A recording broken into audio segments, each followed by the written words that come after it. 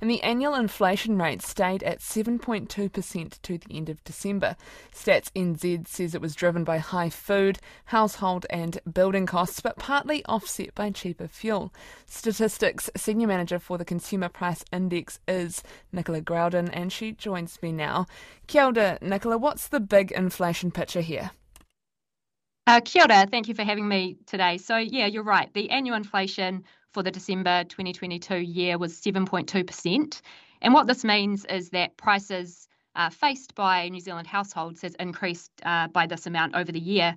And some of the interesting things that we've seen in this quarterly figure is that fruit and vegetables have been increasing. So this has been across a wide range of fruit and vegetables: kiwi fruit, cabbage, pumpkin, some real staple items that households will be purchasing.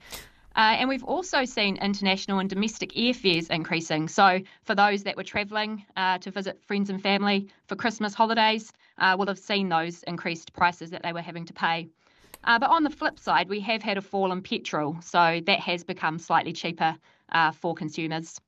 What is driving that really high food and veggie price? Yeah, so it's across a wide range of items, but we have had large increases in kiwi fruit. So for the year, kiwi fruit has gone up 74%, and cabbages as well were up 61%. But as I said, there has been increases across the board in a large number of fruit and vegetables. And construction costs also playing a large part in this figure. Can you drive down into some of those numbers? Yeah, absolutely. So we had another increase in construction for the December year, so that was up 14.1%. And information that we've been receiving has been indicating that material costs have continued to increase, as well as labour costs. So both of these things have been contributing to the cost of building a new home getting more expensive. So people that are constructing new homes will be experiencing that. How does it compare to the last quarterly figures?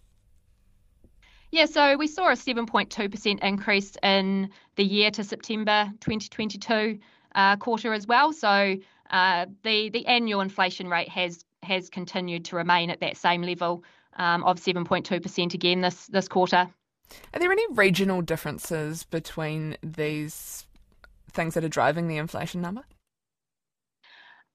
Yeah, so we do provide a regional breakdown at the total level, so trying to give an indication of whether some regions are experiencing different price changes. And we did find that Wellington region had a slightly smaller annual inflation rate than some of the other regions. So for Wellington, it was up 6.3% for the year, compared to that 7.2% for New Zealand as a whole. Any reasons for that? Well, we did see that petrol prices fell slightly more in Wellington earlier in the year, and this was having a contribution to that slightly smaller inflation rate for Wellington. And are there any bright spots on the horizon? Anything coming down in price? Well, we did see those falls in petrol over that quarter, and so that's one of the contributing or offsetting factors that we have seen come through.